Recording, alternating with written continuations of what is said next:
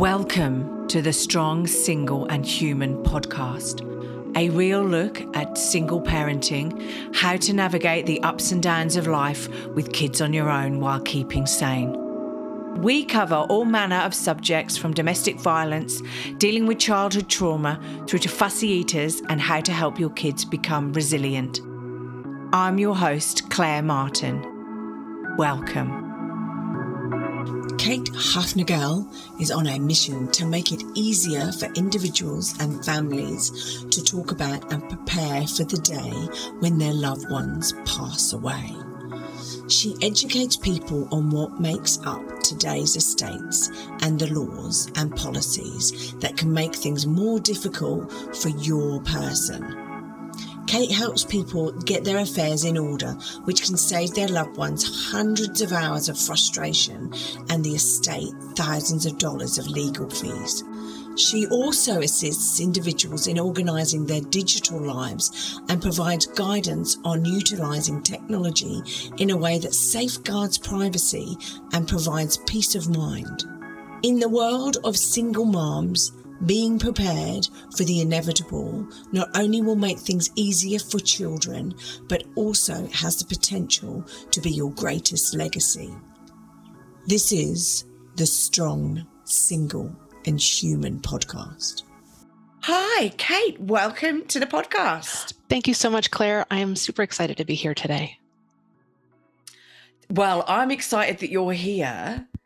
However, it's a bit of a serious subject that we've got to talk about today, but it definitely, as a single parent, and I've been in this position, as a single parent, there's no sticking your head in the sand with this subject. You've really got to actually just go for it, because otherwise you're just going to leave so many people in such a pickle when you pass away. And that's what we're talking about, sorting out estates and your affairs and stuff like that, so that if, God forbid, if the unfortunate was to happen and you were to start on your other journey, and that's how I like to think of it, then, yeah. So first of all, right, before we get into all of the detail, how did you get into all of this? Oh, I'm so glad that you're asking that question, Claire. My answer, or my story, just like most stories, is multidimensional. So my story probably starts in 1998 when I moved from, I was born and raised outside New York City. And in 1998, I got my first big girl job, as my bonus daughter now calls it, in Los Angeles, right? So here I am, I'm in LA, I'm living on the beach and working as an engineer, and I'm getting this paycheck that I'm like, oh my gosh, what do I do with all of this money? Spend. Well, I was not raised to do that. Well, no. And no, that's fair enough. But. So I had gone to the library, and actually I still have this book because I went to the library, checked it out, and then I bought it by Susie Orman, called You've Earned It. It's called You Earn It, Don't Lose It, isn't it? Yes. Yeah. And I'm also the oldest child. So I'm reading this book, and there's a couple of chapters in that book that Susie talks about wills and estates, and really ultimately protecting your legacy, whether it's your financial legacy, your kids, etc. And I remember calling up my mother and asking her, Mom, you and Dad have all your things straightened out from a legal perspective, right? And she's of the generation, she's now just about 80, they don't like to talk about these things. So her response to me was, oh yes, we have a funeral folder, and that was it, end of story. And back then, I was looking at it through the lens of, as the oldest child, I would probably someday be responsible for fulfilling their wishes, settling their estate, whatever phrase you want to use. And so quite frankly, my first mistake back then was I didn't make a will for myself. I didn't make my first will until my late 20s. And by that point, I was single, never married, no kids.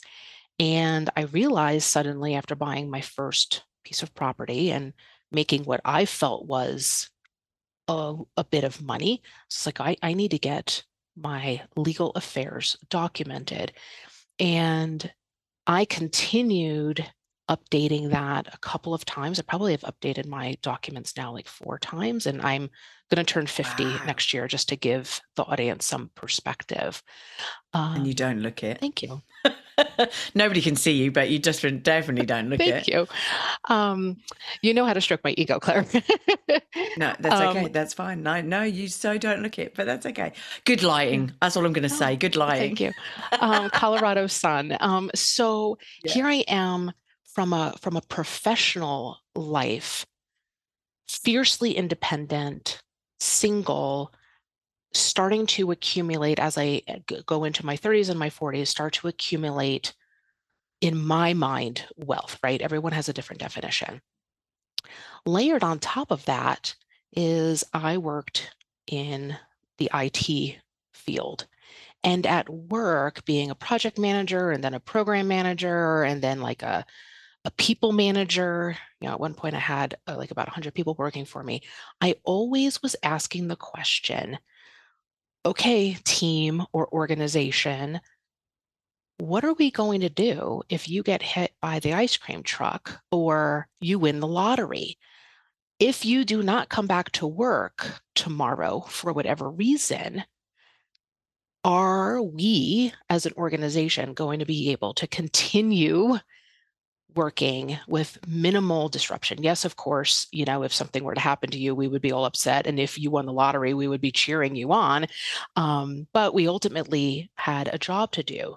So from a career and work perspective, I was always making sure that the people working for me had their important information organized.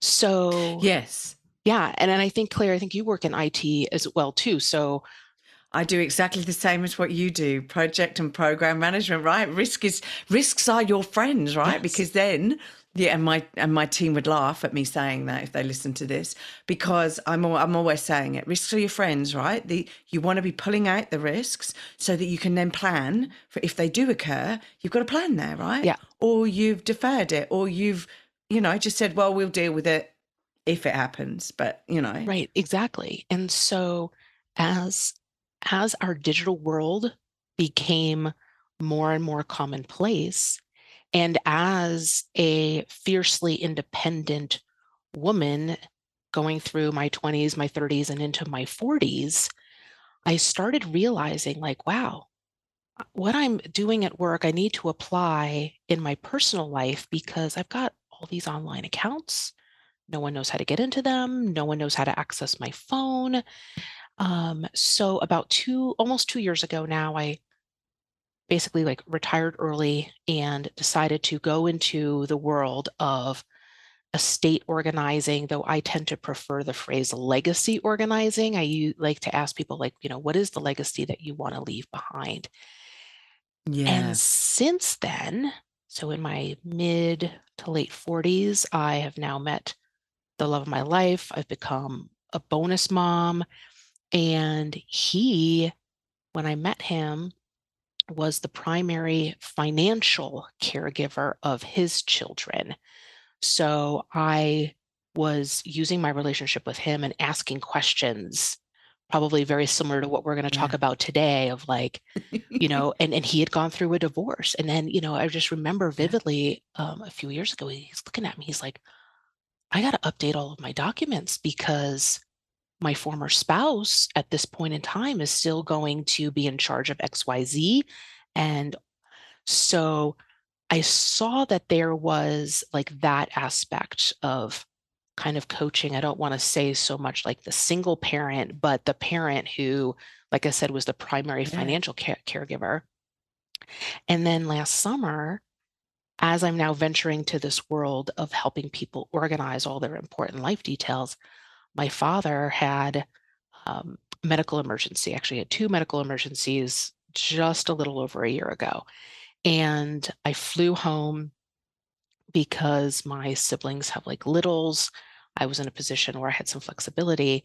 And after hearing my parents tell me for what now, 25 years, that they have everything in place, what they realized was they didn't necessarily have everything organized. So the story that I like to tell No. is each of them carry what I affectionately refer to as their like little black books. Each of them have one. Oh It's my like an address. God. My mother didn't realize until the first night that I was home that my father had written all of his passwords down in code, and she didn't know what the code was. And hats off to your dad, right? Like at the end of the day, he was like, I'm writing this test down, but don't want somebody to find this book and then be looking at the passwords and like accessing everything. However, he needs to Yes. communicate the code at Yes. least to close relatives because, like yourselves. Wow. God, hats off to him. Because being in IT, you and I Right. both know protect your passwords, but which he did. Yes. And But so that oh just gave me a wow. whole other level Wow. of perspective, especially dealing with, the generation that, really didn't grow up with devices. Now, granted, I didn't either, right? I didn't get my first email account until my junior year in university. Um, but it really gave me this like, oh, wow, this generation before me is really approaching things from a different mindset. And then the generation that's following me, is doesn't do much anything in paper. And, my generation is kind of straddled between the two, though probably a little bit more digital. So all of these life experiences, Claire, really helped put me into this, okay, I want to leverage my IT background. I want to help people, friends, colleagues, family members who I had been helping like informally. And then about 2 years ago, I just was like, you know what? Like this, there is a need for this, especially in our high tech world. And so I just decided to kind of go all in with my work. Wow. Crikey. And like we have to make it very clear that you're not like an attorney or a lawyer or something like that. That would you like you that because I employed a lawyer to so 5 years ago I had a heart operation, and um and so really right you've been doing this for years, right? I only did it 5 years ago, right? And I had a 2-year-old and I should have been doing it a lot earlier, right? So I've got investment properties and various different other things, right? Like you, accumulated my own wealth, independent, professional woman, had a child, had a heart operation, had a heart defect as such. Well, it wasn't a defect, but like an irregular heartbeat. Went and had surgery and thought, well, what about if I don't make it through surgery, right? What about if something goes wrong? So did the old will and but like what was I? I was 5 years ago. I would have been 46, right? So Well, it is that's too never late too to do a late, will. But right? well, okay, fair enough. But like I should have really been doing it a Yes, lot I mean, earlier and just at least updating that's it, shouldn't I? that's that's the advice that I like to give people, and I think attorneys as well, right? Because unfortunately, the inevitable, yes, right? It's that we are humans. It's the circle of life. It's inevitable that we are going to pass away, right? What we don't know is the circumstances. We don't know the timeline, and so it's important, especially if we have children, to make sure that we have our wishes documented. As you mentioned, Claire, I'm not an attorney, but and um, that's a whole other aspect, and I think we're going to talk about some of that today. Um, but the difference between me as an organizer and an attorney is I pick up where the attorney lets off. Right? Most people work with an attorney every 5 to 10 years on average in terms of like updating their documents because life events happen. And, maybe the person that you have, say, you have put in charge of as being the guardian of your children, maybe 5, 10 years down the road, maybe something unexpected happens to them. Maybe something happens to the relationship that you have with that person, and you want someone else to be the guardian of your children. Or maybe you get married and you want to make your spouse now the guardian of your children. So I like to suggest to people that every year, whether it's your birthday or it's your favorite holiday or your anti-favorite holiday, is just kind of ask yourself, okay, everything that I've worked with my attorney on and all of the people that I have named to be in charge of potentially different aspects, do I still want them to be in charge? Okay, good, right? And that takes what? 60 seconds to just ask yourself. But the hard work is Yeah. probably putting everything down on paper the first time. It's not easy to No. think Yeah. about these scenarios. And so, in my mind, and I coach my clients, it's really important to find an estate attorney that not only has like the expertise that you need given your own unique situation, but you also want to find an attorney that that you feel comfortable with and that you gel with, because you're going to be having some tough conversations with them. Yeah. Yeah. No, that's fair enough. That's fair enough. Um, and it's important. It is so important to actually make sure that you get the right team around you so that it makes that transition. I'm going to call it a transition. When you pass, easier on everyone, right? I mean, you could become ill. And so therefore, if everything's in order, puts your mind a little bit more at rest because you've got everything in order. Everyone around you sort of is aware. So yeah, no, and it just Yeah, takes absolutely, off that Claire, extra because worry, I like suppose. you, about 5 years ago, I So actually had my own medical diagnosis, like one of the worst cases of endometriosis my doctor had ever seen. So I went through this like year-long intense treatment that I wouldn't wish on anybody. But then at the end, I knew that I was going to be having a hysterectomy. So during that year, it was okay, let me take out my documents and just be like, okay, do I have to give any of my documents a facelift, or are we good? But also having that already having those instructions in place, where then I was coming from this like, okay, do I have to make any tweaks to it? It allowed me to have more time to just enjoy being with my loved ones, right? So mm, that heaven forbid, if something did go wrong on yeah, that operating table, I knew that we had maximized our time together. yeah, yeah, and it is insane, right? Like you're 50, right? So 5 years ago you were 45, I was 46, right? And the thing is, right, we sit there and you go, I'm young. I'm young. Why is this happening Yes. to me? But it can happen at any time, like in your 30s, in your 20s. Like there's a myriad of different situations out there. So, what is it if you have thought about zero, zip, nothing, right? And you might sit there as a single parent and go, well, I'm renting a property. I don't have much. But what is it that you need to consider? Because it doesn't matter whether you've not got much, got a house, whatever, right? There are things that Yes. you really do need to still Yes. consider, Yeah. even if you And I want don't to come own back to stuff that, like a like the property. perception or the feeling that, maybe you don't have wealth or property.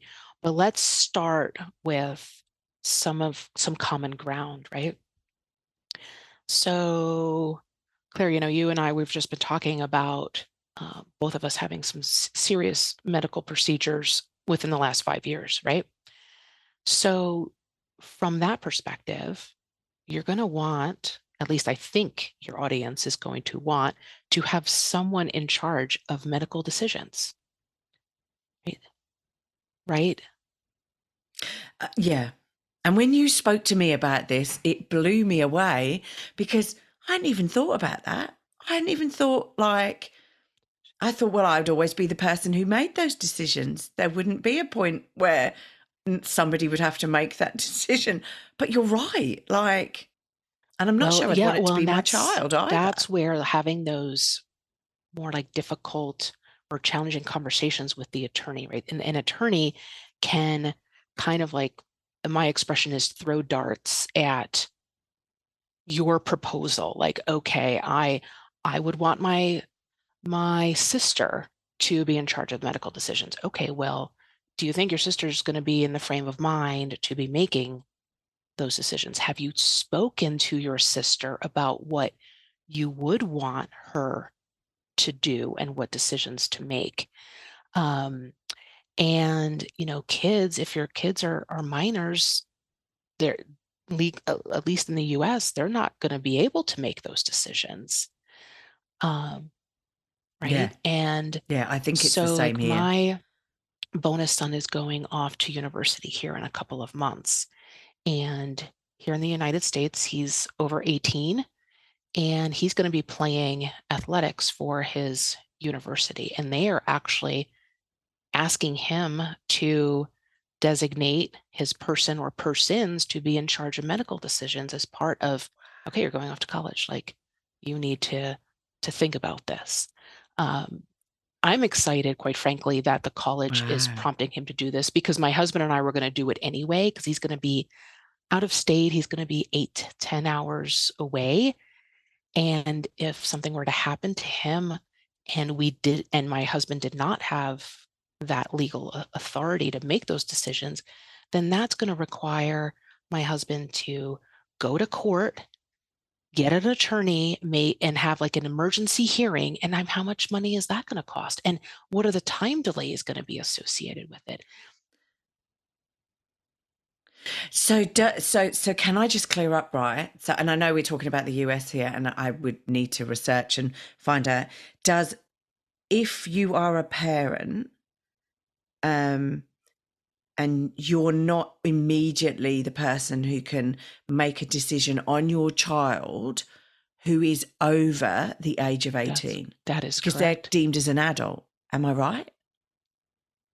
So, under the age of Absolutely. 18, you can make a decision regarding your child's health. However, I have to say, there is a case in Perth that recently hit the headlines because the hospital deemed that the child needed to stay in hospital, and the mother deemed that she wanted a second opinion, and the hospital actually ruled against the mother's wishes, and basically it was overruled, and so the mother hasn't got a leg to stand on. So yeah. There are situations. I'm not going to be poo-pooing everything, right? And I don't know the details. It's just a headline I read and went, oh my God, because I would hate for that to happen to me and my son, and felt for the mum because of the situation you're in. But yeah, And so there that's are happened here in the situations where, US.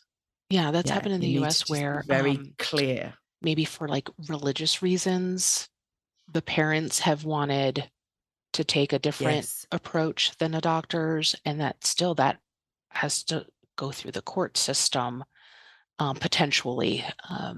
But if you have it clearly documented in a legally binding document that, person X is in charge of my medical decisions, should I be in a car accident, or should I, have a procedure and there's some complications and I'm in a coma for 2 days, right?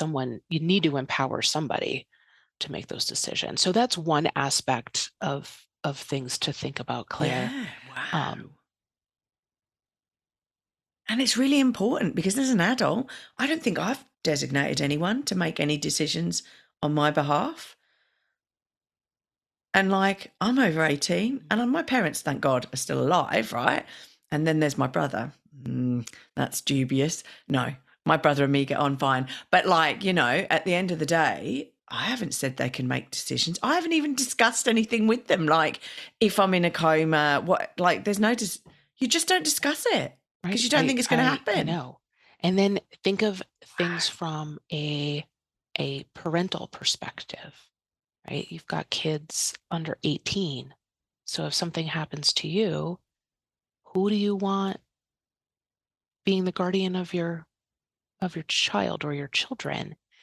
And you need to make sure that that's also legally documented, because if you choose not to, then ultimately, at least in the United States, a judge is going to decide who will be responsible for your children. And do you really want a judge to be making that decision? What about, so, but also I want to go back to the health thing as well, right? Because it's extremely important and I see it happening quite a bit here, right? In the fact that people go, they split up from their partners and they've been married and they split up and they go, oh, well, we're okay. It's all right. We're separated. And they might be separated 4 years, right? I mean, 10 years or whatever, right? But they're still married. And you go, oh my God, if you die, right? Or if you're on life support, because you're married, they are classed as your next of kin. And therefore, they make a decision as to the release of your body, any medical decisions, because you've signed a legally binding contract with them that basically says you and them are in a marriage. And if you don't annul that legally binding contract, then they actually have a right to everything, right? Your everything, your house, your children, like everything, Right. And so your money in the bank, everything. In their eyes, if they have anything to benefit then from your unfortunate passing, then when it comes to the medical decisions, they're going to be making the medical decision that's going to be like, oh, yeah, let's pull the plug. Yeah, we're just pulling the plug. We're just going to pull the plug. Happy days. Don't have to deal with the ex anymore. Get all their money and house. I mean, I would hope that there is nobody out there that's so evil to do that. But you're leaving your life, your legacy, as you were saying previously, to an ex-partner. And it doesn't matter whether you get on well with them or not. If they are not of the person you would like to make that decision, then divorce them, people. Get a divorce. If you for whatever reason, right? Because there are people who will separate, but they have their reasons potentially as to why they're not going to legally divorce. But then that's where these other legal documents become even more important, because even though you may still technically be married, if you have legal documents that say, okay, well, someone else is going to be in charge of my medical decisions. Someone else is going to be the guardian of my children. Someone else is going to be in charge of my estate. Then that can't be disputed. Yeah, no, that's fair enough. What about if you've separated from your partner, divorced, whatever, right? You have children and but you have so I have it in my will. Here we go. Let's tell everyone. So everyone who's listening to this, if I die, then we know the situation. So I have it in my will that I have separate appointed guardians to look after my son. He does not automatically go to his father if his father's still alive. So can you do that? Is that something you can stipulate? Or because I have 100% of my son. So is that something you can stipulate, or does it automatically get put across to the other parent? What you've done is appropriate. And as I'm not an attorney, But the fact that you have it documented No. and that you do have 100% custody, I would like to think that you have done what you need to do. And look, we're not giving any advice on this episode anyway. So, I mean, everything that we say on this episode is, if it's got a legal slant to it, it needs to be checked out with an attorney, because I don't have a law degree in any stretch of the imagination. No, I don't. And then neither the other do you, challenging part Kate? is, right, Australia, right, you've got all the different states, and in the United States, every 50 states is different. So there's that nuance as well. Yeah. Who knows? I know. It's fantastic. We like one country, Yeah, and then we we like do. to mix it up by splitting it into 52 or into the states that we've got. So, yeah, no, it's fair enough. Okay, so we've talked about medical. We've gone through the kids as such. What else do we need to consider? So there's assets, isn't there? So there's like what you own. Yes, let's talk about assets, because Okay. I had said that I wanted to kind of come back to that. So even Yeah. if you don't own a lot of physical property, right? I think you had used the example earlier, like, oh, I'm just renting my house, right?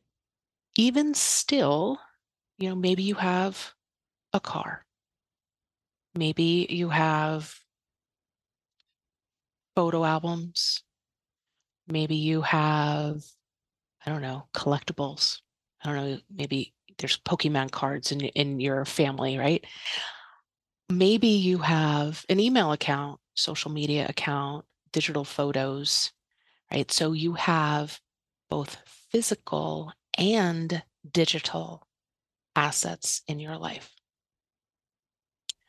So from an organizing perspective, especially when it comes to the digital pieces, you want to make sure that you have, whether you've left breadcrumbs, whether you've made a spreadsheet or you have a document, you want to have the information captured somewhere so that your loved ones know what you have and where to find it. So I don't know, Claire, help me understand. So help me understand how things are in Australia. So I know your audience can't see me. I'm holding up my water bill from 2 years ago. Right. We don't Yep. get a water bill anymore in the mail. They send us an email. So I don't know what it's like okay. So Same here. if Same here. something happens, 5 years ago, 10 years ago, there would at least be something popping up in the mailbox of, oh, this bill needs to be paid, or the insurance for the car or the apartment is due. Well, in this modern world of technology, most of that information, those bill notifications are coming into our inbox, even if it's for a physical thing, like my car insurance, right? You can see the car outside my home, but my loved ones are going to need to know, do I have a loan associated with that car? If I do, all that information. What about the information for the insurance for the car? Here, I live in the state of Colorado. We have to get our cars registered with the state. They have to be inspected. So even if you don't live in what I call the McMansion, there are physical things in your life that likely have a digital component to them. So having an inventory, if you, whatever you, some people call it an inventory. I refer to just having all of that information kind of organized, make it easy for your loved ones, because the data is showing that even when you have everything organized and legally documented, at least in the US, it can still take a year and a half to settle everything. And when you don't have them Oh organized my God. in this digital age, attorneys have been telling me over the last year or two that that number and that duration is going up significantly. So here's a story. I was talking to my doctor a couple of months Wow. ago. I was just in for my, for my annual checkup because I'm at the age now where, like, that's a thing.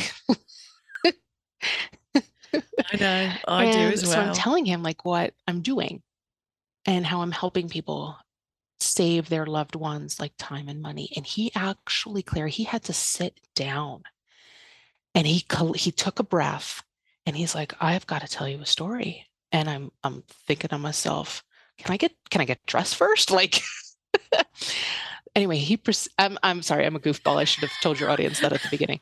So he No, I tells love it. I me love it. about his best buddy. About 2 years ago, his best buddy tragically and unexpectedly lost his wife, and they had 2 school-age kids.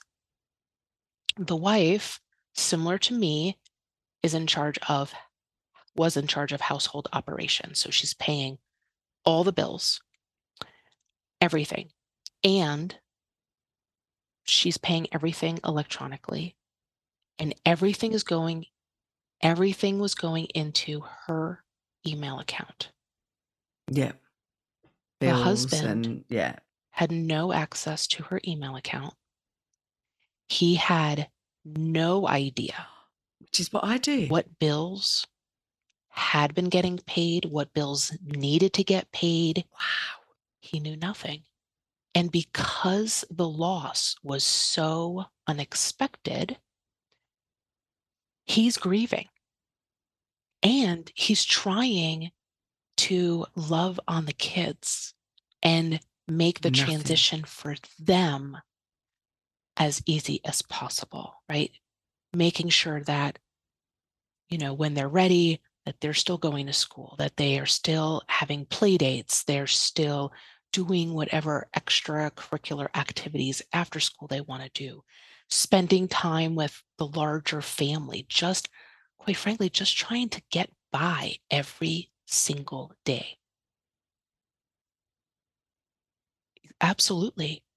Well, the surviving husband was so much in survival mode that it wasn't until like 7 months after his wife passed that he comes home and discovers that the electricity was cut off because the bills hadn't been paid. And that's when he realized, he's like, oh my gosh, I haven't been paying the electric bill.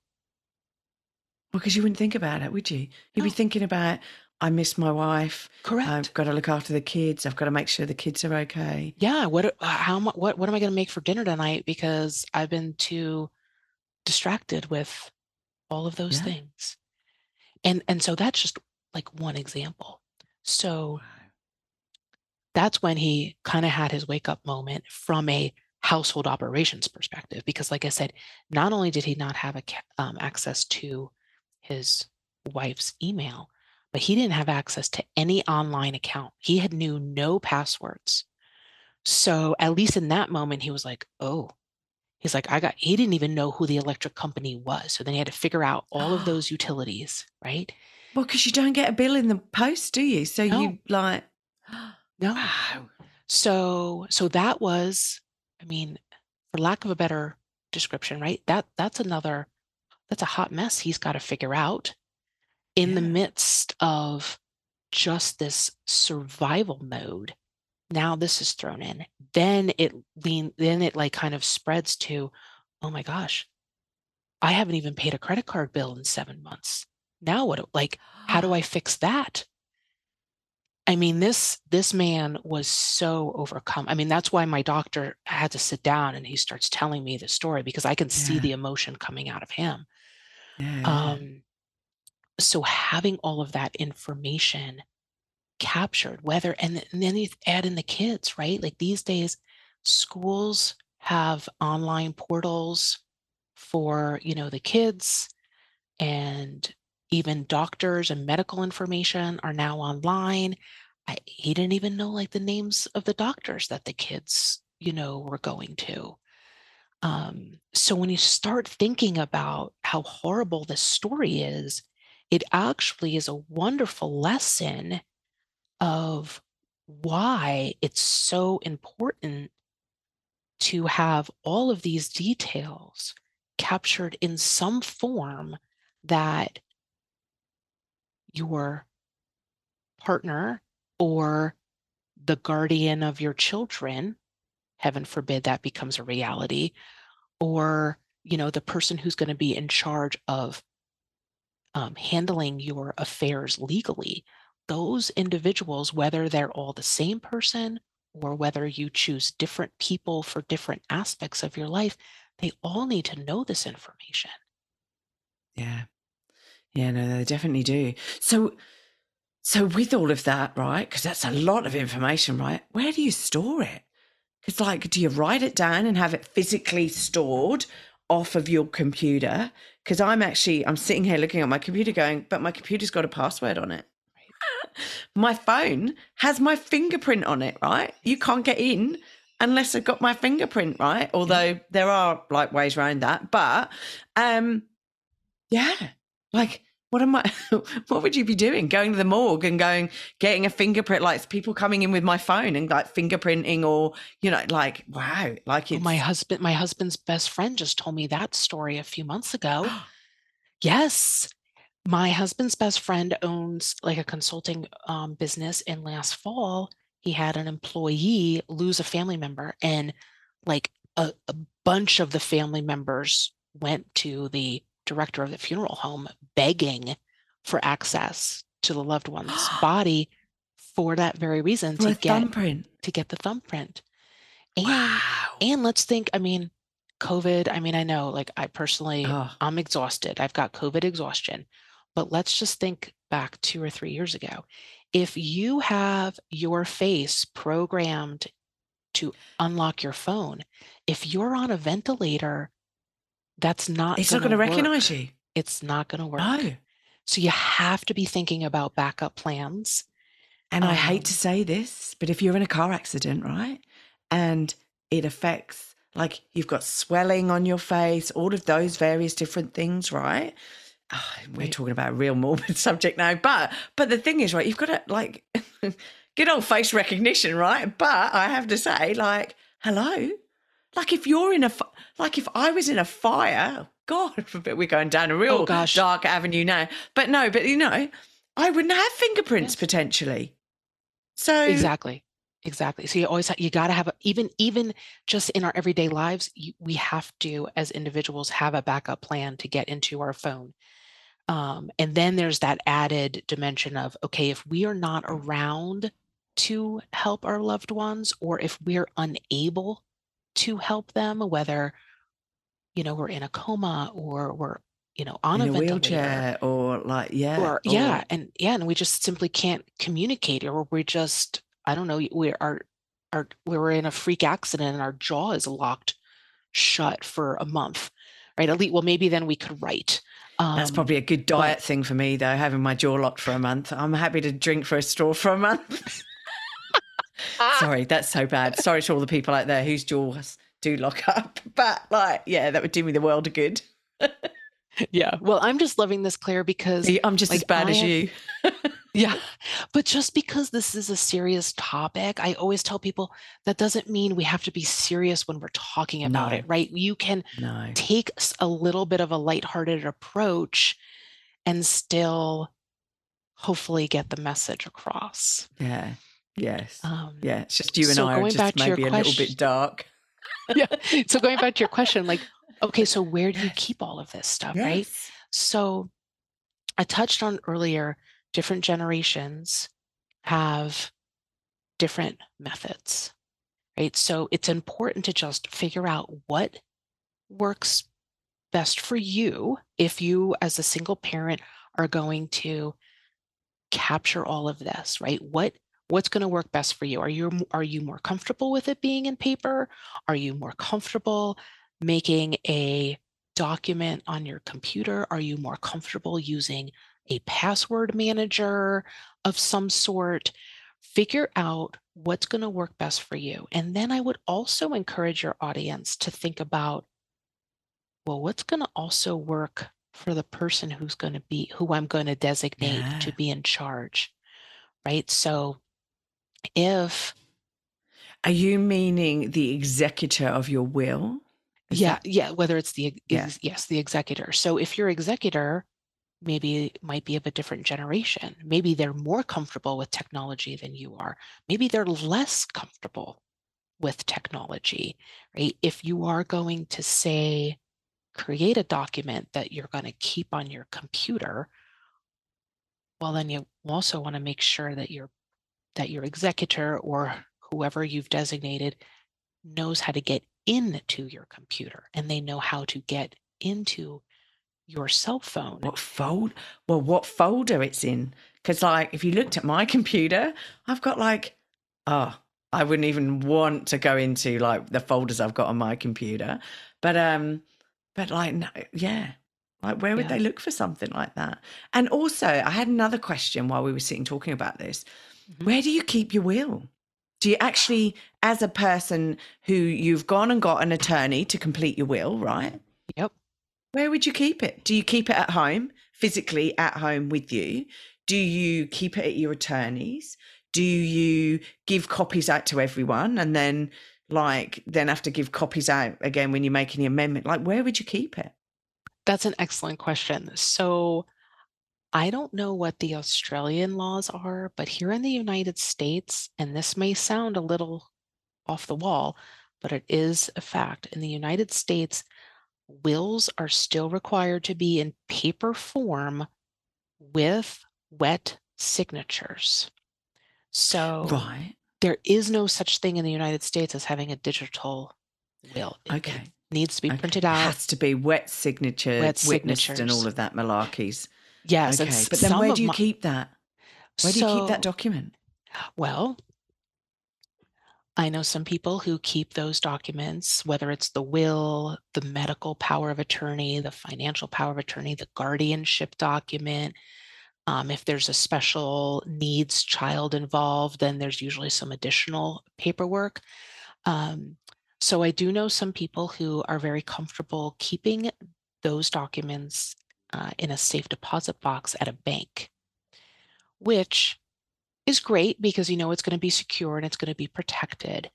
And then if you're choosing that option, it is absolutely vital to make sure that a loved one is going to be able to access that safe deposit box because they're going to have to be pre-approved and the bank's going to have to know about them while you're still alive. Um, so some people go that route. Other people feel more comfortable storing those papers at home. Now, I live in Colorado and we live under the threat of wildfires. I have a So, 7-year-old, so we live under the threat of him picking up a piece of paper and colouring on it. So, yeah. um, so, depending on, where you're located, you may want to keep those papers at home, whether they're in a filing cabinet or a lockbox. I don't know, maybe some people keep them in their sock drawer. I don't know. But it's important for your loved ones to know where they can find those documents. And knowing that those documents are generated by an attorney, the attorney is also going to have a record of those documents as well. So then it's also important and incumbent for you to at least say to your loved ones or your executor, hey, FYI, I have these 5 legal documents. Here is the contact information for my attorney. Here is where the documents are stored. Because if you are, heaven forbid, in an accident, whoever's in charge of your medical decisions is going to have to produce that document relatively Yeah. quickly so that they can make the decisions that need to be made. Now, going back to storing documents at home, like I mentioned, right? You live under threat of those documents being colored over or painted. Well, I live under the and threat we're of Australia. We're Australia as well, right? So we have bushfires, we have floods, we have locusts, we have, like, you know, everything that you could think of that's going to hit us. We normally get it. So typhoids, typhoons, like, you know, electrical storms that then can, you know, loads. So what if one of those natural events happen and you have your papers at home, but you're not home, whether you're at the market or whether you're on holiday, right? So I really advocate for people to at least have a digital backup Yeah. of those important documents, and then have that backup be in a cloud that even if you can't get home to get to your device, that you can log in from a computer somewhere else and get those documents. Get access to them. Yeah. And God love the cloud, because I have to say it's, you know, and look, I'm not sure Google's that secure and safe, right, to have documents like that on there. So you need to be able to make sure that you're putting it in the cloud, but somewhere safe, so that, you know, they can't get hacked and, you know, anyone can have access to them. Right. But wow, okay, that's insane. So, okay, so we've covered off the digital stuff, documenting it, making sure. See, being a project program manager, I would sit there and go, right, I'd have a physical copy, I'd have a digital copy in the cloud. Yes. I would it would be all over the place. It's just bizarre, because you just don't know what's going to happen. You don't know if you're going to have any time to tell anyone or show anyone. You may just go. Right. And then they've got to rifle through your filing cabinet. Right. And if you think about it, our phones, I mean, there's a commercial now that I'm seeing where Apple is associating the phone with our wallets. So meaning our phones are basically now an extension of ourselves. And as such, like, you know, back when I was a teenager, right, back in the 80s, you know, I had a little diary with a fake little padlock that, like, anyone could get into, but at least it made me feel better that, like, you know, mom wasn't going to read my... Loving your work. I had one of those as well. Right. But today, you know, we treat our phones very similarly. We don't want people to access our phone, but yet our loved ones or our executor is gonna need access to our phone. Oh, yeah. And so if there's anything that your audience can take away today, my suggestion is make sure someone can access your phone. Now, does that mean that you have to give them the password this moment? No. You could, I don't know, write the password down on a piece of paper and hide it someplace, and you tell them, you can go find the password to my phone, I don't know, between the mattresses, or, you know, you just want to make sure that, heaven forbid something happens, that someone can access your phone. So if you're not comfortable with someone accessing your phone right now, it's important that you leave breadcrumbs behind so that they will be able to access your phone if you are in a position and that you're not able to tell them how to do it. You could make a paperweight of your thumb. And then if there are any issues, right, you keep it on your desk, whatever. If there are any issues, then your relatives can get the paperweight thumb that you've made out of rubber, latex, whatever, and then they could use that to open up your... I mean, there's myriad of ways you could do it. But then that's fair enough. Things like Google, Facebook, and Apple all have mechanisms or features that you can go into your account and you can legally designate someone to have access to those accounts. So Apple calls it a legacy ID. Google calls it an inactive account manager. Facebook or Meta also calls it a legacy contact. And when you sign up for those accounts, you are agreeing to their terms of service and their privacy Wow. policies, which state you can trust us, Claire. I am Apple, I am Google. You can trust me, Claire. We are not going to give access to your data to anybody unless Rubbish. we tell them.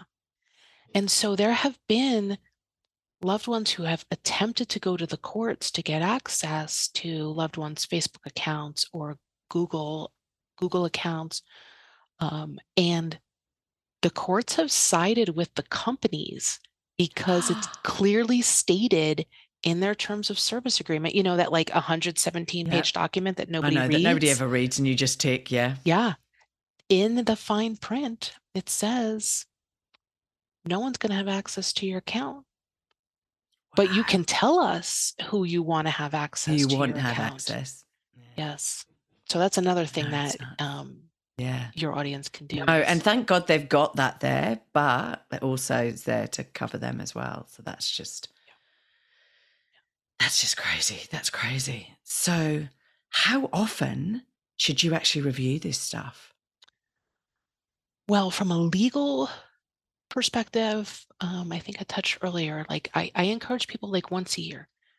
Like once you have your legal documents in place, every year, maybe two, just at least ask yourself, okay, everything's still good, right? And then if things have changed, that should be a trigger then to work with the attorney to do an update. In terms of all the other things that we talked about, right? Bills, streaming accounts, access to your devices and to your email, it's important to have that inventory or that list or that information for your loved ones as current as possible. So it's like when you move house and you make a list of everything, like it's like doing it again, really. Pretty much. Yes. And or as so it's like having an Excel spreadsheet. Sorry for people who don't know what an Excel spreadsheet is, but in the world of IT, it's like our God. But having an Excel spreadsheet that lists everything like down, or a Word document that lists everything down, that basically says, right, this is my water provider, this is, my electric, my gas, these are the passwords associated with it or whatever, and just making sure that all of that information is secure, because you don't want somebody dodgy getting in there and having a look at an Excel spreadsheet. But at least making sure that it's all there documented and somebody knows where it is. Yes. And trying to think of like another use of that information. What if, a couple of years ago, my credit card got compromised. So for all of the bills that I have on auto pay, right, then I had to go digging through and be like, okay, well, what accounts do I have to update and change that credit card information for? So there are other circumstances that it would be helpful to have all that information organized so that you don't have to go through that like, oh my gosh, I have to go figure this out. Oh, wow. I'm knackered. I'm knackered now. There's so much to think about. And I'm sitting here going, I really need to reassess everything. And I probably need to write stuff down so that if I do pop my clogs, that somebody will be able to access at least my computer and my phone, because that's got my life on it, right? Absolutely. So if somebody wanted to get in contact with you, or if anyone's got any questions and they want to get additional answers to it, where do they find you, Kate? Oh, that's a great question. Well, my business is called The Digital Wrangler. So my website is thedigitalwrangler.com. I'm on most social channels under the same handle. And so you can follow along or check out my website. I've got a lot of resources listed on there. And I'm always here to help. Awesome. No, that's great. I think, well, you have helped a heap, helped me a heap today. So look, I've got one final question for you, and it'll be interesting actually, considering everything that we've covered, right? Because you've just given out so much advice to people. But what is a piece of advice that you've been given that you still use today? What a provocative question. You have to be, for me, I have to be open. You have to be Right. open to things changing, whether that's technology changing, relationships changing, open just to learning new ideas, and open, quite frankly, to having these not so pleasant conversations. I have found that has served me very well, going back to even being like a teenager, just being open and asking questions. And I've had mentors over the years actually like kind of emphasize that with me of like, wow, Kate, you're really good at this. Keep doing that. Um, so that's my advice. Just be open. And especially when it comes to this unpleasant, traditionally taboo topic where we don't have a lot of people to look up to in terms of having these difficult conversations, be open, show give the other person some grace, because we're all figuring this all out together. Oh, yeah. No, definitely. Definitely. Fantastic. Thank you for that. Thank you for today. It's been awesome talking to you. I could talk to you for hours about this subject, which is like, I don't know, maybe not the best subject to talk about, but I could talk to you for hours. Thank you so much for coming on board and just educating us on this estate management side of things that none of us want to talk about.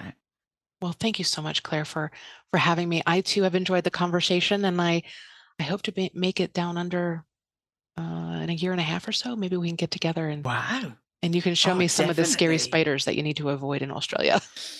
There aren't.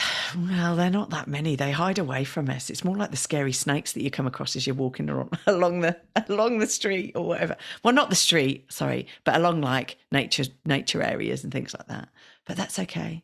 Everything wants to kill you here. I don't know why I moved here 15 years ago, but it's spiders, it's snakes, and God love the Aussies because they're all like, yeah, she'll be all right. It's okay. Nothing will come after you. It's all good. So yeah, it's a good place to live. It's a great mentality. I hope you can let me know. Keep in contact, and we'll show you the sights down here in Victoria, Melbourne, Victoria. That sounds great, Claire. I look forward to it. Thanks for listening. If you've enjoyed this podcast and you would like to hear more, please hit subscribe wherever you like to hear podcasts. If you would like to support us further, share this episode with your friends and family. And finally, drop us a review on iTunes, as I'd love to hear your thoughts, comments, and ideas. It all helps me to understand and produce awesome content you want to hear just like this.